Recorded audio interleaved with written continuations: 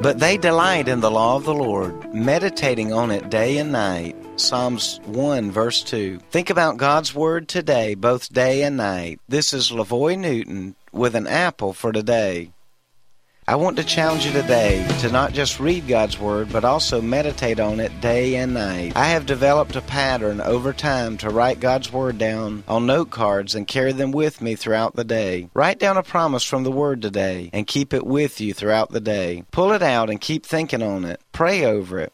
If you'll do this, it will give you encouragement and peace in your time of need. Let me pray for you today. Dear God, please touch my friends today and give them a new desire to carry the Word of God with them all day today. Let your Word refresh and renew them. Amen. An Apple for Today is a daily word of encouragement by pastor and author LaVoy Newton. More resources and encouragement are available at anapplefortoday.com.